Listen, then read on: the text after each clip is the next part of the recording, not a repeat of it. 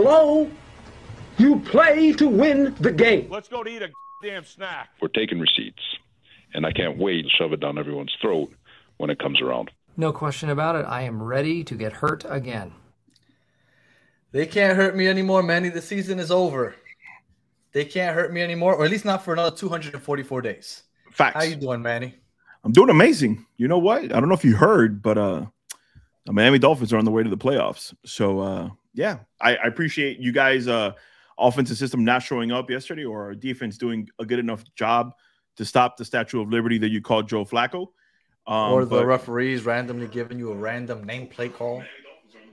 Here we go. I don't know. So, what did you think of that game yesterday, Manny? Well, I said, boy, a second. Yep. I think that the game itself went the way we thought it was going to go. I believe strongly in my heart of hearts that they played as well as they possibly could play on both sides of the ball. The defense, like you said, I think whether it been Zach Wilson, whether it would have been Mike White, I think it would have been a lot of the same old same. I think you would have gotten into field goal position, and I don't know if the game would have ended in an 11-9 split. I personally think the New York Jets with Mike White at the helm probably could have gotten into the end zone at least once. But that's not to take anything away from Joe Flacco. I think Joe Flacco did what he could with what he was given in situation that he was put in. But those are just my 2 cents regarding the game from what I saw from the stands. I remember you thought that he was a lot more mobile than everybody gives him credit for. Hey, at one point, the way he was running out of that pocket, trying to escape Jalen Phillips and Melvin Ingram and Bradley Chubb. Listen, he did get away from those boys a couple of times. I'm not saying that it was enough, because at one point, I felt like every single time he let go of the ball, Jalen Phillips was putting him on his ass, or Bradley Chubb was giving him an extra shove, or Christian Wilkins was giving a little extra elbow at the end of the game. But for the most part, I think he played a good game for him being the stature that he is. It took 18 weeks, but it was finally a meaningless game for the Jets. Yes. And I think that we need to put that into context, because over the last few years, usually we enter October, mid-October. We're done. And we're already done. We know that there's absolutely no chance of making the playoffs. Yeah. But this year, we went into it was January 8th. Mm-hmm. January 8th. Oh, no, I'm sorry. Well, we were eliminated by yesterday. But January 1st, and we were still playing for something. January 8th, it was a meaningless game. But all things considered, I think everybody signs up for that at some point before the season starts. Now, obviously, the way we got there leaves a lot to be desired. It's very frustrating the way we got there. And we're going to get into all that and more. But before we do, yesterday we were supposed to do a quick giveaway. Yep. But things got a little complicated because you had to head to the game, and it just got a little complicated. So we did have a Jets giveaway. We're going to give away a Garrett Wilson signed football courtesy of the Battered Jets fan, the Battered Fins fans, and the NYJ situation report, which he's not joining us right now for this giveaway. He's going to join us for the Dolphins giveaway later today. But you have the winner, so hopefully they're listening. And if not, we're going to go reach out and contact them. Go ahead and let us know who is the winner of this Garrett Wilson signed football. Give me 1 quick second, because I pulled his name off to here and put it in my notes for today's show. Let me pull that up real quick. But just real quick, I know a lot of people did comment elite speed on our videos, but the goal of it was commenting on the most recent video that we had put up.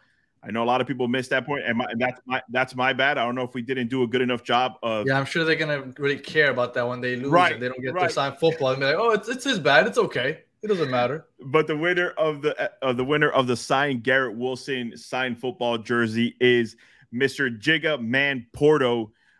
You are the winner of the Garrett Wilson signed football. So if you're watching this live or if you're watching a replay, please DM myself, Battered Jets fan, or New York situation report Gunny Gumby himself.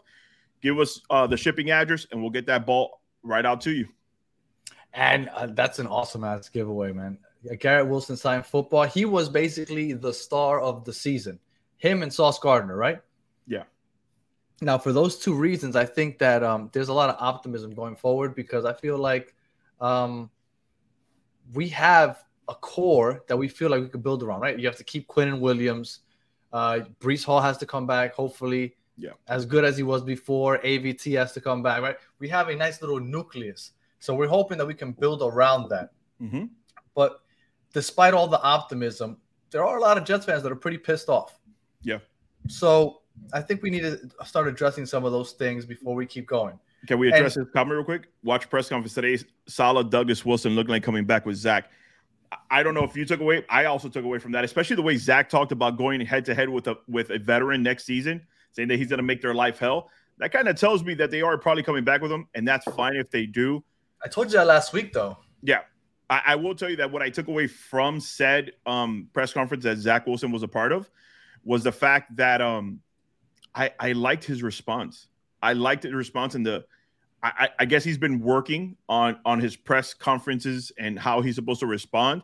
They asked him that question. He was all smiles. He's like, whoever they bring in, I'm going to go to hell with him. And he said in a positive way, but it definitely seems like he's not giving up his seat too easily next season. Oh, he has no choice, really. Right. I saw that, and I thought last week, and I told you, I didn't think that they would give up on him for a few reasons. One, what are you going to get back for him right now? I know you said that you would give him up for a 7th-round pick. I wouldn't give up on him. Right, no, but with his talent, you have to keep him around just in case. You don't want another – how many people are saying, oh, look at Geno Smith now. Look at Sam Darnold now. And I honestly, I don't think Geno Smith or Sam Darnold. Those are good examples, by the way. Those are good examples, by the way. I don't think they're anything out of this world, but Zach Wilson has some talent. He was the second overall pick for a reason. I agree. So I wouldn't mind sitting on that for another year and seeing what happens. Am I a huge fan? No. Do I want him to be starter number 1 when he comes back? No. Do I want a veteran pickup at some point? Yes. I do this offseason. But I figured he'd be back. Now, I don't really want to get too far into yesterday's game. Yeah. I did want to touch on previous to the game, the decision to start Joe Flacco. Yep. Now, I understand starting Joe Flacco. That doesn't bother me too much. What bothers me is that Zach Wilson was the backup. If Zach Wilson is incapable of playing because of his mental state or whatever it is, Chris Trevler should have been the backup or the starter. But there's no reason as to why Zach Wilson should be the backup. And if Joe Flacco goes down with an injury, all of a sudden Zach Wilson has to get into the game. Either make Zach Wilson the starter just to see what he has and make the last game a little fun, because I'm sure it would have been a lot more entertaining, or deactivate him. But I'm so confused as to why he was the backup this game. It made absolutely no sense to me. Did it make any sense to you, Manny? I think it made sense to me because I don't know about you watching the game. For me, when I was obviously sitting there watching the game, by the way, did you even end up going to the Nets game? I did not. Oh, okay, we can get into that. Well, yeah, but I'm saying you didn't go to the Nets game, and if you would have been there, I think you would have felt the same thing. The fact that the game was so close, I thought there was a small chance that Zach Wilson would see some action in the second half, and I think that's why he himself was put as the backup to Joe Flacco. They had 18 yards in the first quarter. Right. 18. And that's my point. I think that for some reason, I thought Zach Wilson was going to be in that game at one point or another. He ended up not being, and I think the reason that he ended up not being is because we weren't doing shit offensively either. So they were like, you know what? Joe Flacco is still keeping us in this game. He hasn't done anything to give this game away. There's really no point in going away from. Well, he's still keeping us in this game is a bit of a stretch, but I get what you're saying. Right. Listen, the game is 6-6, well into almost the fourth quarter. You got to be like, all right, he's not doing anything wrong. He's not doing anything great. But there's a reason that I think Zach Wilson was the backup quarterback was for that off chance that Joe Flacco either A, gets injured. Zach Wilson probably gives you the best bet to knock the Dolphins out of the playoffs. Zach Wilson will probably be let me make sure I phrase this correctly. Chris Trevler is a horrible quarterback as far as throwing the ball. He may bring all the energy in the world. He might run a good wildcat. But when you need somebody to make a good throw, Chris Trevler is definitely not that guy. With Mike White, the great White hype, having a 29 broken ribs, obviously he can't be the backup quarterback. So from that standpoint, I think that's why you have to go with Zach Wilson. To touch on Randilla's, I agree.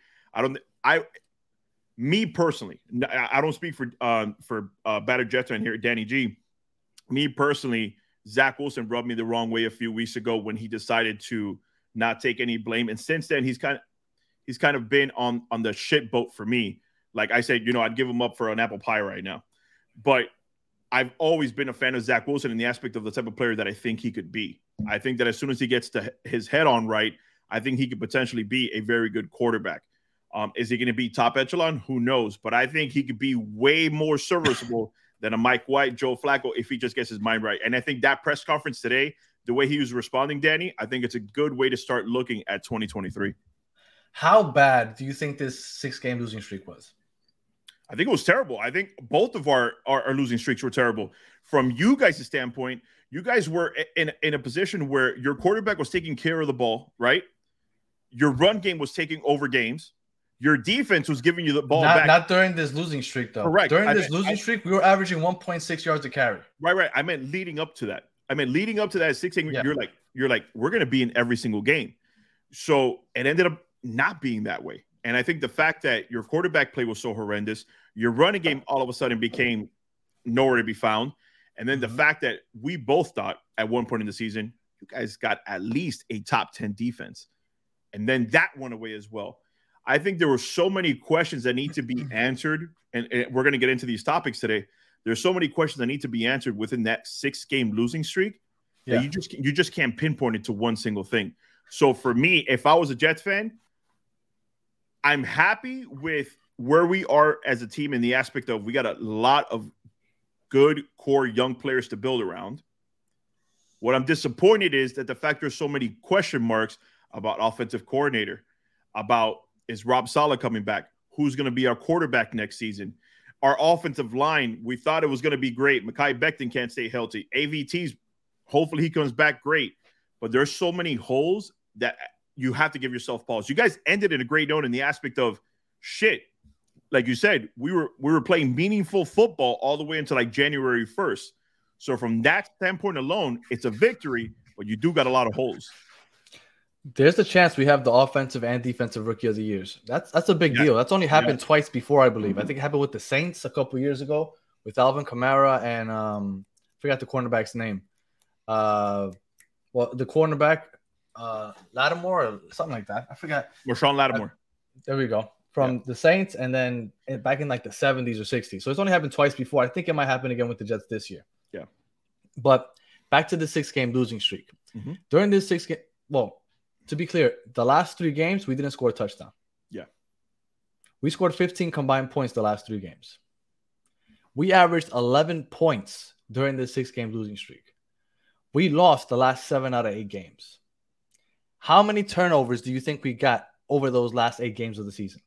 How many? It's more than 0. It's more than 0. How many turnovers did you commit, or how many did you take away from the opposing? Did we take away? How many takeaways did our defense, our elite defense, get over the last 8 weeks? I'm gonna say 3.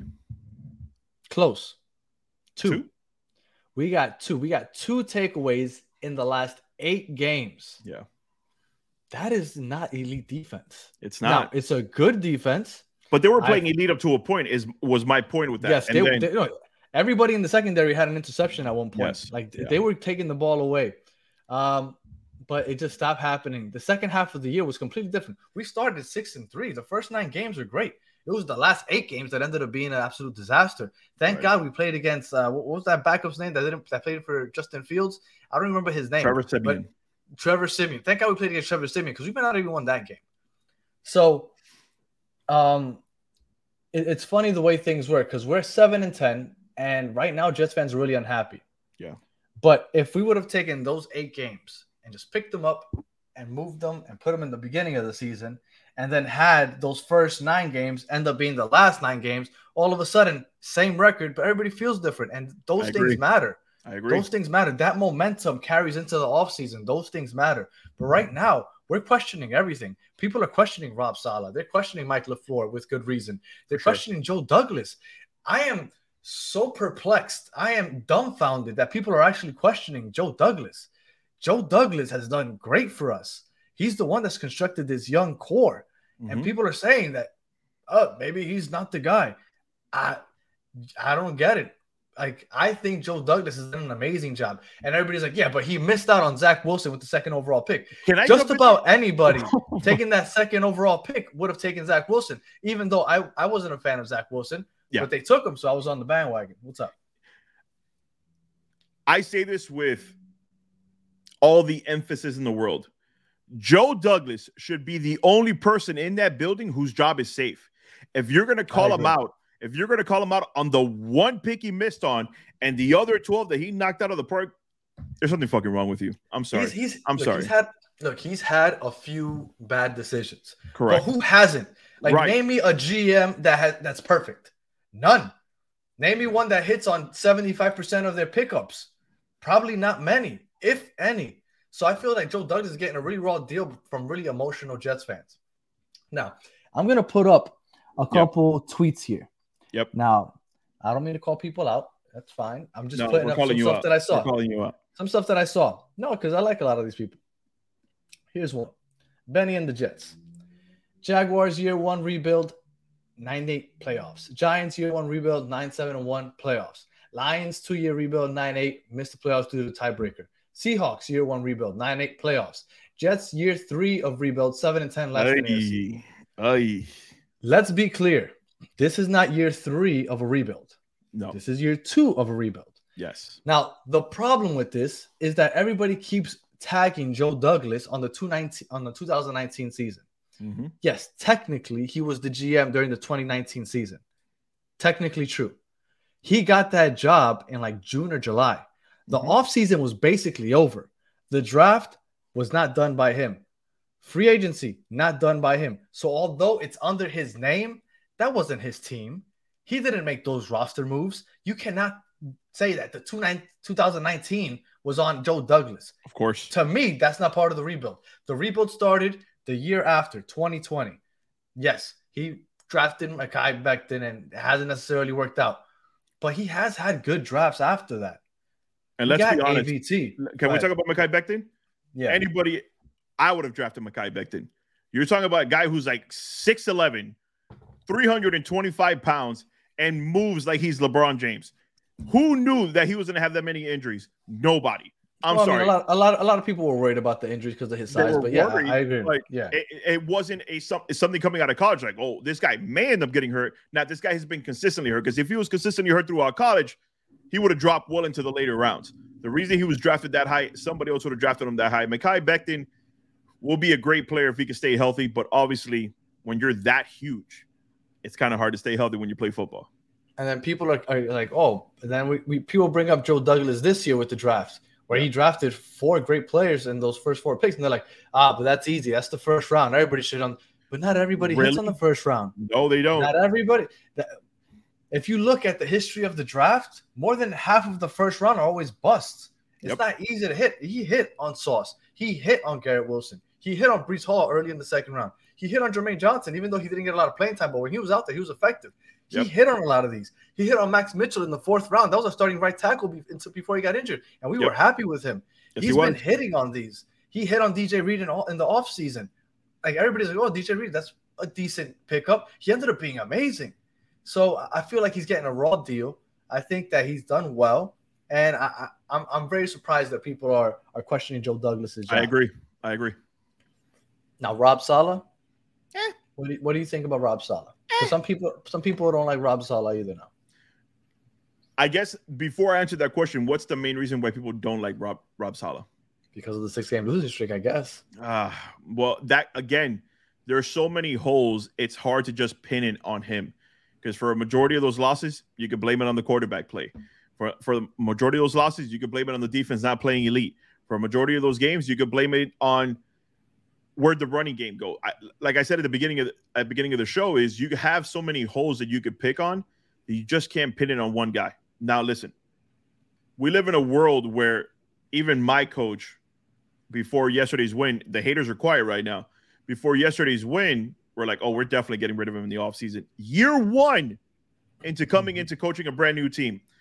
I told Danny at the very beginning of the season when he was ready to shove receipts down who's throat, I said, dude, you're being way too jumpy on this. And I said, jumpy on the defense. Right, but you said, who is this guy to come on and talk about we're keeping receipts? He has every right to come on and say to keep receipts because he has all that faith in his team. As a coach, how are you not going to have that much faith in your team? Robert Saleh deserves another year. You said that this is his second year. This is his second year, guys. You're already ready to get rid of this guy. For who? For who? How do you know Sean Payton will come in and lead you to a Super Bowl victory? How do you know that's my point. Stick with what you got. Consistency is key in everything you do in life.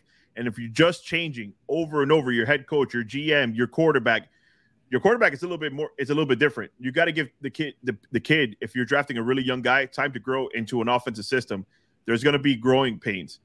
Rob Saleh deserves to come back another year, another full year at that. He didn't go out there. He didn't go out there and drop on Nathaniel Hackett, by the way. Like the guy did, like you said, at one point was 6-3. He did more than enough to keep his job for another year. Look, Rob Saleh had his faults. I agree with a lot of people the way that a lot of people were displeased at how he handled the whole Zach Wilson, Mike White thing. Yeah, I do think that was a little odd the way that he kind of just let that basically split I wouldn't say the locker room in half because I think most people sided with Mike White, so it was more than half. But yeah. I still think that it was we sided with Mike White. Right. So I think that it was a little messed up the way he handled that. Now, Rich Cimini sent out a tweet, and I want you to read this, and I want you to tell me, well, I'll read it to you, and then I want you to tell me what you think of this. Sure. Robert Saleh didn't waste any time in setting a theme for 2023. Hanging in every locker is a black T-shirt with one word on the front: finish. That boy's keeping receipts on his own team. You like it? You like that? I do. Move? I do, because what did you say?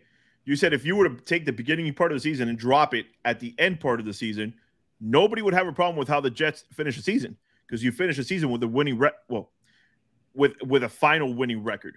Like you were on a 8-3 record to finish, or 6-3 record to finich the season. You're like, oh shit, right, we won most of our final games. But the fact is that the reason that you are where you are is because you guys didn't finish strong. So I actually do like that a lot. I like that from. Again, there's going to be a lot of things we're going to touch on, but the fact that that's the first message of 2023, I personally like the message. What about you? I didn't dislike it. I just thought it was kind of broad. Finish what? Finish strong. It's finished strong. Finish in the playoffs. No, it's finished strong. It's kind of broad for me, but I guess Rob Saleh. I think he's a player's coach. I think players feed into that. I think they'll like that. So for that reason, I'm okay with it. But I don't know, kind of gimmicky. And then I had one more tweet. Oh, Jets fans, we picked Christian Hackenberg over Dak Prescott. Then we picked Zach Wilson over Justin Fields.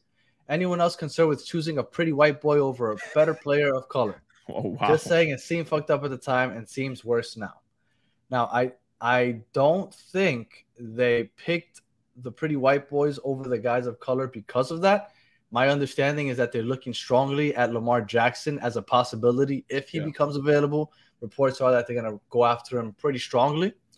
I also don't think that many people went after Dak Prescott originally. I believe he was a 4th-round pick. I think he was like the 8th quarterback drafted. For sure. So I think that's playing the whole hindsight 2020 thing.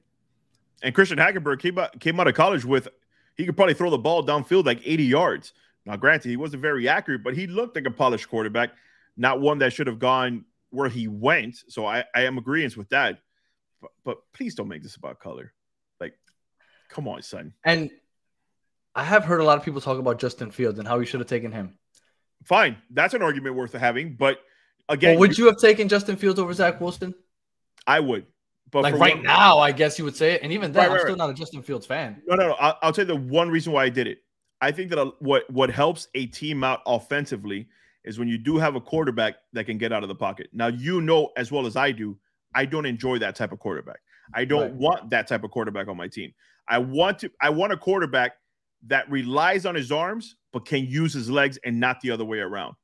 Justin Fields as a mobile quarterback would have definitely put you guys in a position where you would have won more games. Agree or not? Yes. So my point is, yes, Justin Fields coming out of college, his biggest strength was getting the hell out of that pocket. He's a struggler with a better arm. Correct. So on that talent alone, yes, I would have taken him over Zach Wilson, because Zach Wilson coming out was, ooh, look at him. He throws like Patrick Mahomes. Ooh, he throws a really pretty ball. Oh my God, look how strong his arm is. But at the end of the day, Justin Fields' legs would have won you more games. Now, can I get onto something? Oh, actually, let's stay on Robert Saleh a second. Yeah, go for it. Rob Saleh, to me, is trying to do the 49ers blueprint, right? He's trying to follow the 49ers blueprint. Okay. Which, if it worked there, why can't it work here? kind of what you're right. Yeah. Well, when Shanahan took over for the Niners, it was 2017, I believe, and they went 4-12. I want to say their second season, right? So second season, 4-12. The third season, they ended up making it to the Super Bowl. Mm-hmm. I have a feeling that we're following more or less. We're like 49ers East. Like that's the blueprint that we're trying to follow. Yep. And you can make an argument that Breece Hall could kind of be your Christian McCaffrey. Well, I mean, they made it without Christian McCaffrey back in 2019. Right. But what I'm saying, like this kind of season they just had, you guys kind of have that player already in your running back. And what got them over the hump, besides the fact that he had 3 years to build his team, right, was that they drafted Nick Bosa and Deebo Samuels. Mm-hmm. They got a Pro Bowler on offense and defense that completely changed that team around. Yes, they did. We now have an offensive rookie and defensive rookie, possibly 2 offensive rookies that completely changed this team around. Yep. So I think because he's following this blueprint, one thing that I always liked to Rob Saleh is that he always mentioned and brought up the fact that he's gone through these rebuilds before. He said it takes 3 years. He went with it. He went through it with the Seahawks. He went with it with the Niners. I think he even went with it through it with the Jaguars when they made it to the AFC Championship game. So he's seen it. And I have full faith that he can get it done. Now, if next year we don't make the playoffs, I think we can have that conversation for sure. I think that's that conversation that needs to be had. Now, let's go on to Mike LaFleur. Let's do it. What do you think about Mike LaFleur now that you got to see him while he was playing against your Dolphins? I thought, okay, let me do this correctly. From a Dolphin standpoint, right? Mm-hmm. I saw that my defense was giving you fits. No pun intended to Mr. Fitzmagic. It was giving you guys problems. We were sending pressure from different angles. It wasn't the same look all the time, but you figure Joe Flacco's a veteran, and that's why he was able to escape the pocket or get rid of the ball in time. Our offensive line was depleted yesterday more than ever.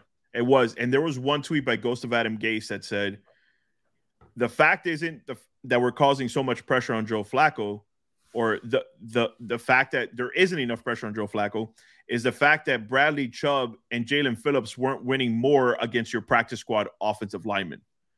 And I think you could blame a lot on Mike LaFleur throughout the season. I just don't know if yesterday's game was that game to blame it on. I think whatever quarterback was going to be there, the way our defense was playing, it was going to be a close game anyways. Now, like I said, with having Zach Wilson in there, you may have had more running out of the pocket. You may have had a little bit magical throw for 45 yards down the field to get you into field goal position again. But my point is, yesterday probably wasn't the greatest game, but I think it was the exclamation mark on what he's done up till now. That the reason that your offense has looked so horrendous is probably he has a lot to blame for. But let me ask you a question. Isn't he also very new at this as well? It's like, doesn't he deserve to go through his learning curve as well on how to call an offensive system? No. Okay, then give me your 2 cents on. No. Look, this is year 2. I feel like when I hear that there's going to be a young OC coming in, I just, for some reason, and maybe it's unwarranted, but I just imagine that they're going to be very creative. Okay. Right? Like I watch Dolphins games every week because we do the Dolphins show also. Yeah. Every single play, there's somebody in motion. Yes. Always. Either Tyreek Hill or Jalen Elijah Moore was in motion a lot yesterday. How many times did Elijah Moore get the ball out of any of those plays where she was in motion? Maybe 2. I'm telling you, they're just trying to get him to run, to get some cardio in, just so he's too tired to bitch about it after the game. Because it's absolutely pointless how often they send him in motion. And he's the only one that ever goes in motion, and he never gets the ball. Yes. There's no design plays for Elijah Moore. Now, there seems to be 57 design plays for Garrett Wilson. I was wrong, by the way. He had 1 catch for 11 yards. Go ahead. There you go. But Elijah Moore is non-existent in this offense for some reason. Yes. And with Zach Wilson, there are no designed bootlegs. They don't design plays to get him outside the pocket. Every time you see Zach Wilson make a big play, it's always outside the pocket, but it's always a broken down play. It's him improvising. Yeah. It didn't work out. He bought time. He got out of the pocket. He made something happen. But it's never by design. I thought Mike LaFleur was going to bring a lot of creativity, and it just didn't happen, unfortunately.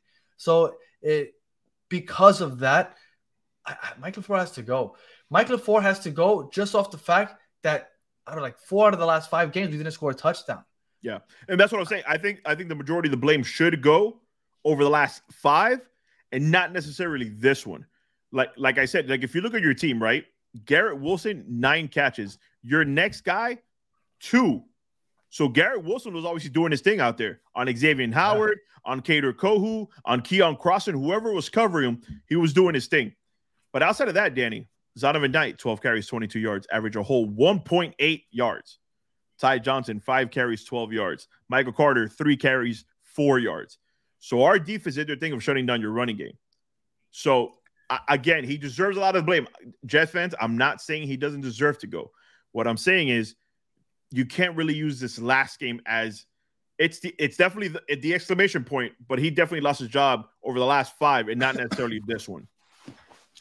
The guys from Everything NYJ podcast, good guys, go listen to them if you haven't yet. For sure. They sent out a tweet yesterday, though, that I disagreed with. And that's what I love about this. I love disagreeing with people. I like debating. And they put out the stat about the first 2 seasons of Adam Gase. I believe it was that he had the same or even more wins than Robert Saleh during his 2 seasons. Now, there's a difference here, though. Okay. And I feel like you needed to put that into context. You have to remember that Adam Gase started with 7 wins his first season as a New York Jet. Yeah. The second season, he went down to 2 wins. Rob Saleh, on the other hand, has improved from year 1 to year 2. Mm-hmm. He almost doubled the victories. I understand that we didn't like how he came out, but it is what it is. He doubled it. Yep. So I feel like that's an unfair comparison just because you're playing the totals, and that's nice and all. But Rob Saleh took over a very bad team. It took over a very bad team with an offensive coordinator and a rookie that was playing quarterback for the first time straight out of BYU that hadn't played against like big-time college teams either at that time. I agree. So I think that he was dealt a rough hand. Not only did he improve from year 1 to year 2, he took a defense that was dead last to top 5 in a matter of 1 season. Yep. So I thought that comparison was kind of unfair. I see what they're doing because, I mean, right now it's just like, let's just figure out everything negative and throw it the Jets' way. And I get it because it is very frustrating what we're going through right now. But I feel like a lot of the stuff needs to be put into context because at some point you got to take a step back and really look at the big picture. Rob Saleh, I think, has done a pretty good job. Unless you're going to get, I don't know, Bill Parcells from 1991 to coach your team, I can't imagine what exactly you're going to get outside of Rob Saleh if you were to get rid of him. Like, what? That's my point. But let me ask you a question. I already told you I don't think Robert Saleh should go, and I agree with you. Don't be cute and just make the stats appear to what you want it to appear. I've told you all the time. I love numbers, but numbers can be right. I can make you sway one way or another. Right. And I think with Rob Saleh that a lot of people are like, oh, well, look at this. They have to say, do they though? Because like you said, the fact is he has more wins in year 2, and what you want to see, what you want to have on a team is consistency and then improvement. You guys have both of those. You want to have a good young team that you can build around. You have that as well. So again, you have plenty of holes to look at, but remember, you got free agency to type that into there. You got Joe Douglas, and again, 7 times out of 10, he's going to knock something out of the park. Imagine you get a big-time pass rusher next year to line up with Quinnen Williams, because Quinnen Williams, you know for sure, is going to get paid this offseason. If you get a big edge pass rusher that can consistently get to the quarterback, you already know Sauce and Reed are going to hold down their own in the backfield. You can get a safety in the 2nd or 3rd round. I'm telling you. I think we have one that we just never used, actually. And who? Bryce Huff.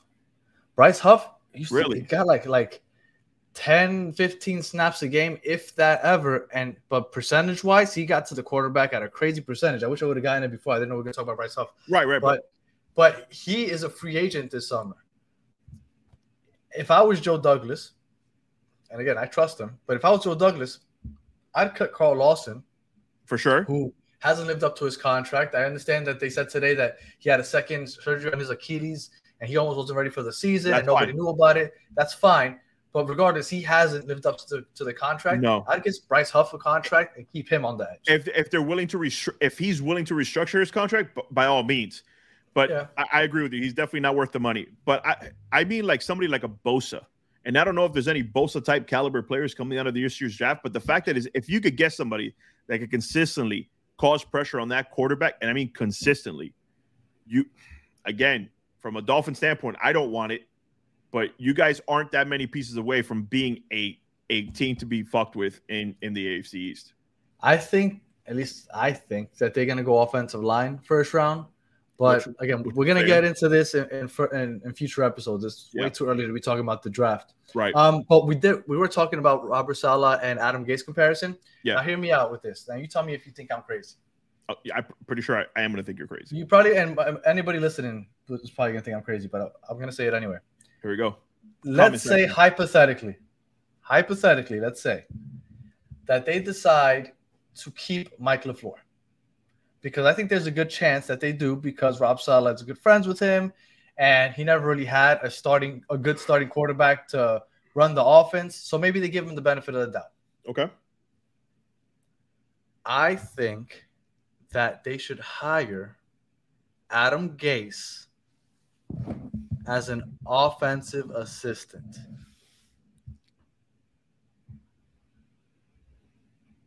Damn, I wish. Now, let me tell you why. Right now. Let me tell you why.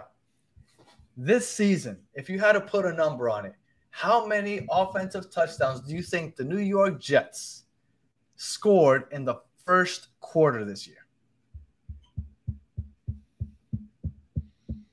If I had to put a number on it? Yes. How many touchdowns did they score in the first quarter this year? Fuck, man. Give me an over-under. Okay. Over-under 5. Over. First quarter, not first half. First quarter. No? No. Oh, shit. Over-under 3. Over. No, my God. And you're telling me you should keep him? And you're telling me I didn't say we should. At no point did I say we should keep him. I said I think they might keep him.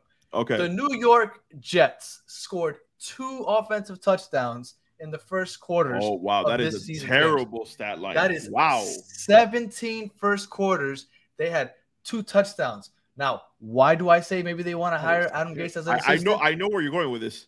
Because Adam Gase, as shitty of a head coach as he was, it was almost guaranteed that we were going to have a scoring opening drive the rest every game.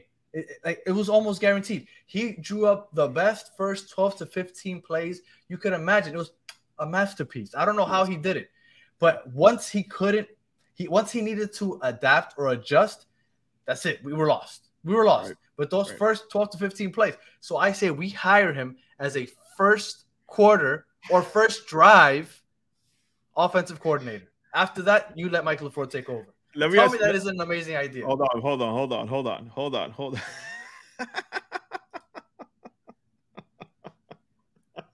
No. JT, tell me that you didn't hear my explanation and it doesn't make sense. We scored 2 touchdowns, JT. 2 touchdowns in the first quarter all year long. Adam Gase used to make the best first drives. I'm telling you, he used to script those perfectly, and we would constantly score on the first drive of every game. We never scored after that, or not much, but the first drive, we were guaranteed points. Tell me that we shouldn't hire him as the first drive offensive coordinator. I don't think that exists, but we could make it a thing.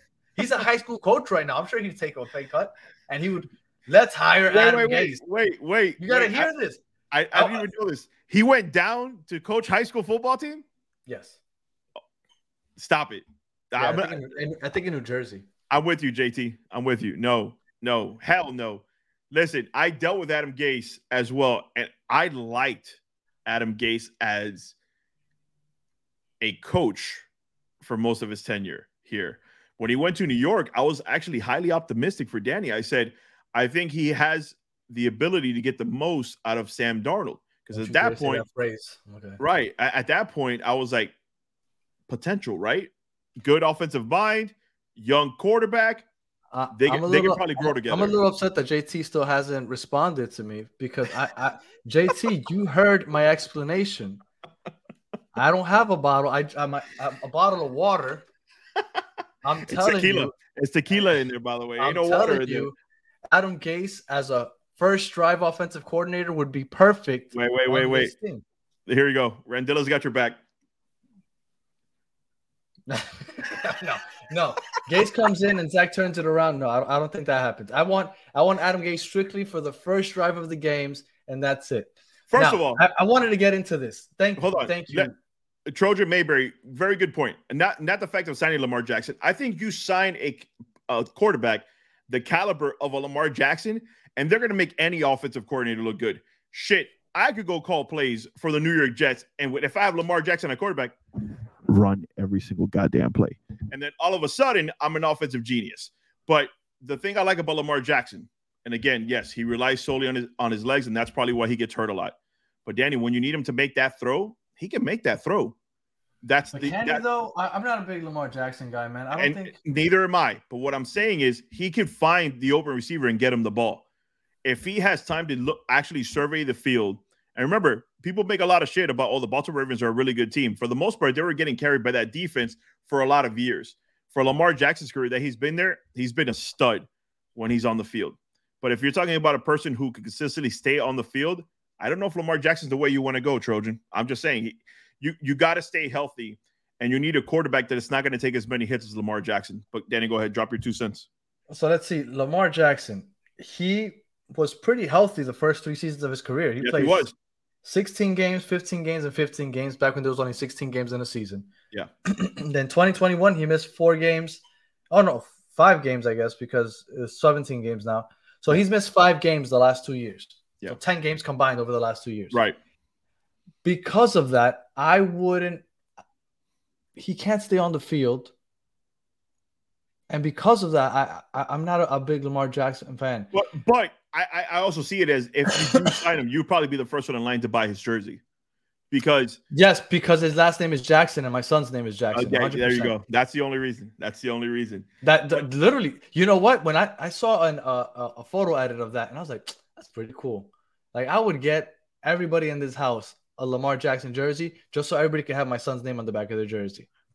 I agree. And that's exactly my point. I'm not a Lamar Jackson fan either, but we got to have a quarterback that can run and throw the ball away every down on it. And I agree. That's the thing about Lamar Jackson. And that's the thing that I've seen when I watch Lamar Jackson. Remember, he's beaten me enough times until we but he runs the same play. It's tight ends up the seam. No. Look, his best friend was a wide receiver. Was it Hollywood Jones was his name, or Hollywood Brown, something like that? Yeah, Hollywood Brown, yeah. He requested a trade away from the Ravens. His best friend. He's like, I'm never going to get the ball on this offense. And he left. Yeah. Do you think Elijah Moore? How do you think Elijah Moore's going to feel in that offense?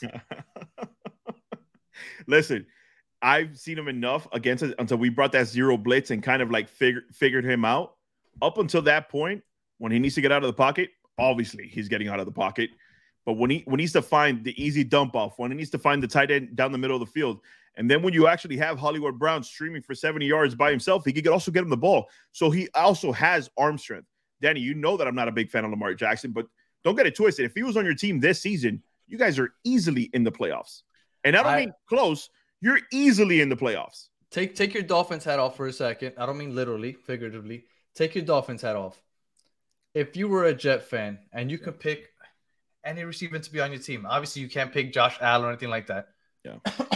But of the Derek Carrs, Lamar Jackson's a free agent, Aaron Rodgers, Tom Brady, out of those, who would you choose? Baker Mayfield, a lot of people throwing around. Who would you choose if you could get one of those? A-Rod. As would I. If I could choose one, I would choose Aaron Rodgers. Now, the problem with Aaron Rodgers is that you would have to trade away a lot. Mm-hmm. And not only are you mortgaging your future, but you are now win now. Mm-hmm. Like, if you don't win the Super Bowl, it's a catastrophe because you just mortgaged away your future to win now. Now, you can afford it because you have so many players on first and second year contracts that you could probably afford them and make that run for a year or two. But if it doesn't end up in a Super Bowl, you end up like the Rams are this year. And the Rams, they got the Super Bowl, so they're good. But they're going to be horrible for the next 3 or 4 years because they have absolutely no flexibility. But that's the only thing that worries me. Again, take out Zach Wilson, take out Mike White, take out Joe Flacco. Okay. You throw an A-Rod on the same exact team you have right now. Yeah. He makes your offensive look better than what they actually are. Mm-hmm. Your receivers, as good as they have been this season, now they're that much better because Garrett Wilson got skills. Like that boy has showed up every single damn game. Yeah. Elijah Moore, he could probably start looking like a stud with Aaron Rodgers at quarterback. This exact team with Aaron Rodgers on it next season, let's say you make no changes. Obviously, there will be changes. But let's say you make no changes and you throw A-Rod and you just drop him right here. Boom, same exact team. You're competing for the AFC crown. That's all I'm saying. No, I agree. I agree. So if it's about mortgaging, yeah, bro, you can have my house. I think I could win with A-Rod at quarterback with the same exact team you guys have. And you know what? The thing is, I'm not much of a gambler, and I would be really scared to mortgage away my future just for the sake of winning the Super Bowl now. Facts. Because if we weren't, because there's no guarantee. If you don't win it now, then you look. I went through this with the Brooklyn Nets with Kevin Garnett and Paul Pierce, and they were old. It was a stupid trade, but they went for it, and then I suffered horrible years for the following 4 years. So I don't know. I've seen it happen. I know that you're not a big Jimmy G fan. Mark Anthony dropped. Jimmy G knows the system, but he's injury prone for sure. We got that. Jared Goff will be another. I think Jared Goff is probably a good pickup because you know he can stay healthy, and is he a free agent? I don't know what his status is. Check right now, but I don't think, like, let's say he's available or he's even available for a trade. I don't think that's a horrible option to bring in. I wouldn't bring in Jimmy G. I know Danny. I can tell you right now. I'm answering for Danny. Danny doesn't want any part of Jimmy G. But I get it. I agree. If you bring a player like Jared Goff to your team, Danny, let's say it costs you a 5th or 6th rounder to bring him over, and then you draft another quarterback late, that's you have Jared Goff, you got Zach Wilson backing him up, or unless he beats him out in camp, and then you have another rookie that you draft in the later round as somebody to work up. I think that's a solid fucking plan. I agree, Mark. That was a great point right there. Jared Goff, he's played amazing this year with the Lions. Yeah. There's a potential out this offseason. I just don't know if it's a player option or a team option right now. Okay. It's not clarifying. So he could be a free agent at some point this year. After the year he had, I doubt that either one of them would. Maybe Jared Goff would opt out if it's a player option, just to seek more money. I don't think he's going to get more money. I think the Lions system works well for him. It does. Jared Goff, you know what? If I had to choose between Jared Goff and Jimmy G, though, I would take Jared Goff. I don't want Jimmy G. Jimmy G is paper mache. Like, that guy cannot keep it together. I get it. He wins, and it's not like pretty either. Because when I watch him, I'm not like, wow, this guy looks really good. He's a good quarterback. I'm not gonna say he's not, because he wins games, but it's not sexy, and he can't stay on the field. You know what? If he were to stay on the field, I'd feel differently. But he can't. Like, it's just certain players that are injury prone, like Tua Tagovailoa. Constantly injured, and it's no fault of his, but he's just constantly injured. That's why he's gonna miss the game next week. He had to. I feel like So I think with Mark said, if you could get a player like Jared Goff that could consistently stay on the field, even with the hits that he takes, and think about it, your system is kind of similar to the Lions. You play great defense, you rely on the running game, and you make the throws when you need to. They put up, at one point, the Lions offense is leading the NFL in points scored. So it's like, Jared Goff was doing his thing. So I agree. Jared Goff will be a great. Hell yeah. Yeah, for sure. No, we're all in that same boat. Right now, we're all in that same boat. Goff over Jimmy G, 100%. Oh, now, by the way, wait. Being that we're on this in the comment section is live with this, let me ask you guys one more name. Just got benched for Jarrett Stidham. Do you take Derek Carr on this team? Because that's what I was about to bring up. Is another great option for you guys. I was going to bring up Derek Carr. He led the team to the playoffs last year, if I'm not mistaken, and that was during that John Gruden hot mess that they were going right. And he still led them there. Derek Carr, it's just so weird to me that the Raiders are ready to give up on him. That it's like, what is it? Like, why didn't he work on the Raiders? I think it's a Josh McDaniels versus Derek Carr relationship. I think that relationship was shaky because you don't bench your franchise quarterback for Jarrett Stidham. I don't care what team you're on. But that's what worries me. When he gets benched for Jarrett Stidham, it's like, is that the guy that I really want? Like, there has to be something there. But I will tell you, and I got this, and I'll pull it up right now. Derek Carr. If we were to get Derek Carr, there's one benefit to this. The Derek Carr thing has to be finalized 3 days after the Super Bowl. Because if the Raiders keep him 3 days after the Super Bowl, he's owed $32.9 million. Oh, no, I'm sorry, an additional $7.5 million. So just being on the roster 3 days after the Super Bowl, he's owed $7.5 million, which means if they have no intention of keeping him, he's either going to get traded or released before, I believe it's like February 15th or give or take. So we'll know sooner than later if the Jets are going to go after Derek Carr. It's not going to be something that goes into March or April or anything like that, or like a NFL draft day trade or anything like that. Like, it's going to happen in February if that happens. So Derek Carr's either going to be our quarterback or out of the question before we get an opportunity to go after anybody else. So Lamar, Derek Carr, A-Rod. Mark, they want to move him quick. Being that the window is so quick, would you, as a Jet fan, and you guys are a Jet fan, then you're in the comment section, are you guys okay with that? Being that you won't get an opportunity at any other potential quarterbacks down the road, me speaking from a person not wearing a Dolphins hat right now, if I could get Derek Carr, that is an instant upgrade in my quarterback room, and I would take it in a heartbeat. But how do you feel, Danny? Knowing that you won't have a chance of getting a Lamar or getting an A-Rod or any of those other names, if you have to pull the trigger directly after the Super Bowl, are you pulling that trigger? Well, I don't know if you knew, and I didn't realize how much he had signed his contract for. Derek Carr was owed next year coming up $32 million. Yeah. The year after that, $42 million, and the year after that, $42 million. So he's expecting big paydays. Like, when he signs his contract, he's not going to come for cheap, right? Maybe he won't sign for $42 million because nobody's going to give him $42 million after getting cut by the Raiders. But he's not going to be signing for 15, 20 mil. He's going to be expecting a big contract. Like, I don't know if we are set up. The reason NFL teams like these young teams is because it's like, okay, usually these young teams have a young quarterback that's leading them that hasn't gotten the big quarterback money. So you have money to put in different places to fill in that roster. And then once that big contract for the quarterback comes in, then you got to figure out how to rebuild again under that contract. Right now, I don't know if we could take that Derek Carr contract. Quentin Williams needs to get paid. I think you can restructure your cap. And listen, I get it. I think the same way. I think the cap is fake news as far as they come. But if I'm a Jets fan and I got 3 days to pull the trigger, that is an automatic upgrade to my quarterback room. I'm taking it. If I know that they're willing to talk to me and it's not going to cost – it won't cost you the same as trying to get Aaron Rodgers, is my point, Danny. I don't think it's going to, like, mortgage your future.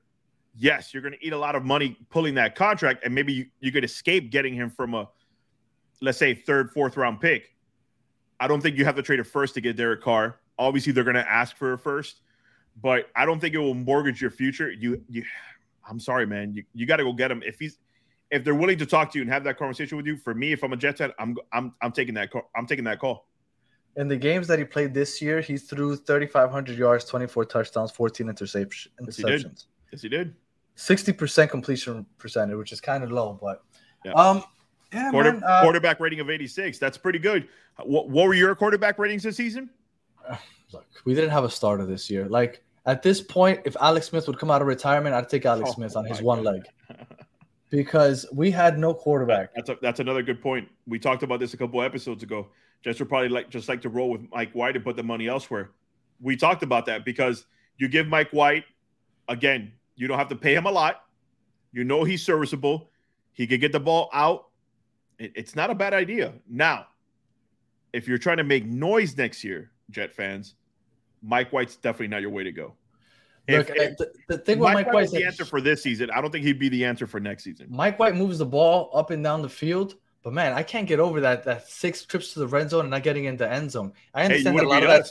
You would have beat us with 6 straight end zones. Yeah, because we're gonna get those field goals. The thing is, Mike LaFleur has a lot to do with that because he wasn't very creative getting into the end zone. Yeah, but man, I love Mike White just because I love the story, and I would love for him to be the backup. But I've come to terms with the fact that he's not going to be a Jet next year. And anybody that's listening right now live, just understand, Mike White's not going to be a Jet next year because he's going to get an opportunity to challenge for the starting position next year as a backup. Yeah, he knows that coming into the Jets, if Zach Wilson returns, Zach Wilson's going to be the backup. Yeah. And then they're going to sign a veteran to compete with Zach Wilson. Mike White's going to end up being the third string again, which sucks because I really like Mike White, and I would love him as our backup quarterback for the next few years. But I think he's going to go a place where you think he can maybe with a rookie, right? Like a team that's going to draft a first-round rookie, and they get Mike White, and they let the rookie sit behind Mike White, and he'll have a chance to kind of just take the reins and keep that job for as long as he can while the rookie, learns behind him. Like I think that's the situation that Mike White's going to find himself in next year. Yeah. All right, man. You ready to get rolling with this last topic? Yes, sir. Oh, that's not the last topic, but yes, I did want to get into this. Do you have an issue? Hell no. With Joe Flacco's son showing up to the game in a Miami Dolphins jersey? Why, first of all, why would I personally have an issue? Okay, not you personally, bitch. Yeah. If one of your Dolphins players, their kid showed up with a Jets jersey. Yeah. Would you have an issue with that? Yes. Just in case you guys didn't know, anybody listening, Joe Flacco's son is a big Tyreek Hill fan. Yes. He showed up to the stadium and he was wearing a Dolphins Tyreek Hill jersey. Walked up to Tyreek Hill, he got it signed. Yep. And a lot of people are having issues with that today. Why? I was wondering. Because it's the opposing team, I guess? No, listen, here's my thing. If my son showed up to the game in a Jets jersey and the Jets jersey was Zach Wilson, I'd punch my son dead in the face. If my son showed up with a Sauce Gardner, a Quinnen Williams, a Wayne Corbett, a Curtis Martin, somebody of importance in the NFL that's a high caliber player, and he's like, Dad, that's my favorite player. Guess what? I'm supporting my son because at least he's picking somebody of skill. But I think, yes, you should be upset depending on said player. But when it's someone like Tyreek Hill, sir, how mad can you be? I didn't think it was that big a deal either. But you know why I think it wasn't that big a deal? Facts, Mark. Because it was Joe Flacco. Right. Because it was Joe Flacco. Joe Flacco to me is a Baltimore Raven. And by the way, his older kids were showing support to Joe Flacco. So that's a very good point. But if it's like, I don't know, Rob Saleh's kids showing up in a Dolphins jersey, then I think that looks kind of weird. Yeah. Because it's like, it's the head coach. Like, if you like fake it. I still don't think it's weird. Joe Flacco, Joe Flacco, I was like, it's whatever. I didn't think it was that big a deal. And now the last topic. A lot of people after yesterday, because the Jaguars won their division, are taking that opportunity to compare both teams, and they want to poo-poo on the Jets simply because the Jaguars won the division. I know where you're going with this as well. I know where you're going with this. Okay. So before I go with it, I wanted to get your take on it. Do you think that people should be comparing these two teams? No. And I'm gonna steal your thunder here. Go for it. If the Dolphins are in that division, it's a cakewalk. If the Jets are in that division, it's a cakewalk. That division is terrible. You're playing against the Houston Texans. Say it like Charles Barkley. You're terrible. That terrible. Division is terrible. Like anybody that's in that division would have been in the playoffs right now if they had the caliber of talent that we have. You have. Can you imagine? Just for a second here. The Bills did their thing, by the way. But the fact that they could have picked on Tennessee, they could have picked on the Houston Texans, and they could have picked on the Indianapolis Colts as 6 games of their season. Come on, son. That's my point. And then when I brought that up to people today, they were like, "Oh, but the Jaguars kicked the Jets' ass." That has nothing to do with it. I'm talking about the other 3 teams. Right. The other 3 teams that were garbage. Other 3 teams. What's their schedule? What's their record combined? They're 14-35. Yeah. Let's not get it twisted. We're not taking anything away from the Jaguars. What we're saying is that 6. Yes, I am. I'm not, because they still had to beat whoever was put in front of them. Oh yes, I know. And 6 out of the games were pretty easy games based off of the opponents that they played this year. Now, granted, at the beginning of the season, you probably didn't expect your division to do that hard. Well, you probably expected Tennessee to be a little bit better than what they were. But outside of Tennessee, all right, now we're talking Colts are going to be bad, Texas are going to be bad. But for all three of those teams to be bad, like let's be honest, Jets would have won the division. And that if they were playing in the AFC South, Jets would have won the division. Ultimately, my point was that the Jets ended up with 7 wins in a difficult division. The Jaguars ended up with 9 wins in a cakewalk of a division. Yeah. I understand that 2 wins is a pretty big difference. For sure. But it's 2 wins. And when you look at our division, we have Super Bowl favorites. We have the Dolphins, which are in the playoffs. And then we have the Patriots, which ended up with 7 wins also. And they were scratching at the door. They were in there. They were in the door. They would have been in there if they wouldn't have thrown that horrible pass against the Raiders, that last play of the game. That play literally got them out of the playoffs. So this is a good division that the Jets ended up winning 7 games with no quarterback. So you can't tell me that the fact that the Jets won 7 games without a quarterback and that the Jaguars winning only 9 games in a horrible division with a franchise quarterback and a Super Bowl winning head coach, that it's like, oh, yeah, the Jets, look at this. Look at what the Jaguars did. The Jets can't do this. The Jets did more than the Jaguars would do in this division. I agree. With a lot less. With a lot less. So I think that comparison is stupid. I agree. I literally don't want to add anything else to the top, especially the NFC. That's another division that sucks, man. The NFC South. Like, Tom Brady is in the playoffs again because he plays in the NFC South. And he only got 7 wins also, right? Yeah. Yeah, I think so. 7 or 8? He might have gotten 8. I'll tell you right now. 8 and 9. So he finished with a negative record and made their way into the playoffs. So, yeah. And watch him make it to the Super Bowl, too. And look at it. That's true. Jaguars really beat on Dallas. Now, granted, Dallas, I think we're not going to talk about this because we're running up against a show where we got to record our next one. And by all means, you guys can bring the conversation on to that one. But Dallas is suspect as fuck. I don't think Dallas is going anywhere this year either. But that's just my point. They're my Super Bowl pick in the NFC. Yeah. Yeah. I think it's going to be Dallas, Buffalo. I think a gentleman by the name of Thomas Brady is going to handle that guy. That's all I got to say. Because it's in Tampa. That would be awesome. I think Thomas Brady's going to win in Isn't Tampa. That's such crap. They should fix that. Like, you win have a negative 8 record games and you host the game. That's bullshit. And the Cowboys won how many games this year? They won like 12, right? 12, 13 games. I agree, Mark. AFC East does have problems. Like the fact that at one point in the season you guys looked at it and you saw 3 of our teams in the playoffs at one point. That goes to show you how tough our division is. And I'll leave it with this. Everybody's saying, and I get it. I 100% I understand that everybody's saying the Jets need to make the playoffs next year. Rob Saleh is probably out of a job. And I get that because I agree to an extent. Yeah. But when you consider the division we play in, like, it is a good division. Next year, Tua maybe stays healthy. The Bills are going to be the Bills of Josh Allen. Yep. And the Patriots, no matter who the hell's on that roster, Bill Belichick, I don't know what the hell he does, but he's guaranteed 7 wins every season minimum. Yep. So it's not like, oh, yeah, they need to make the playoffs. And, like, we need to see how it plays out because the Jets could very well end up winning 10 games and still somehow end up losing like a tiebreaker or something. Yep.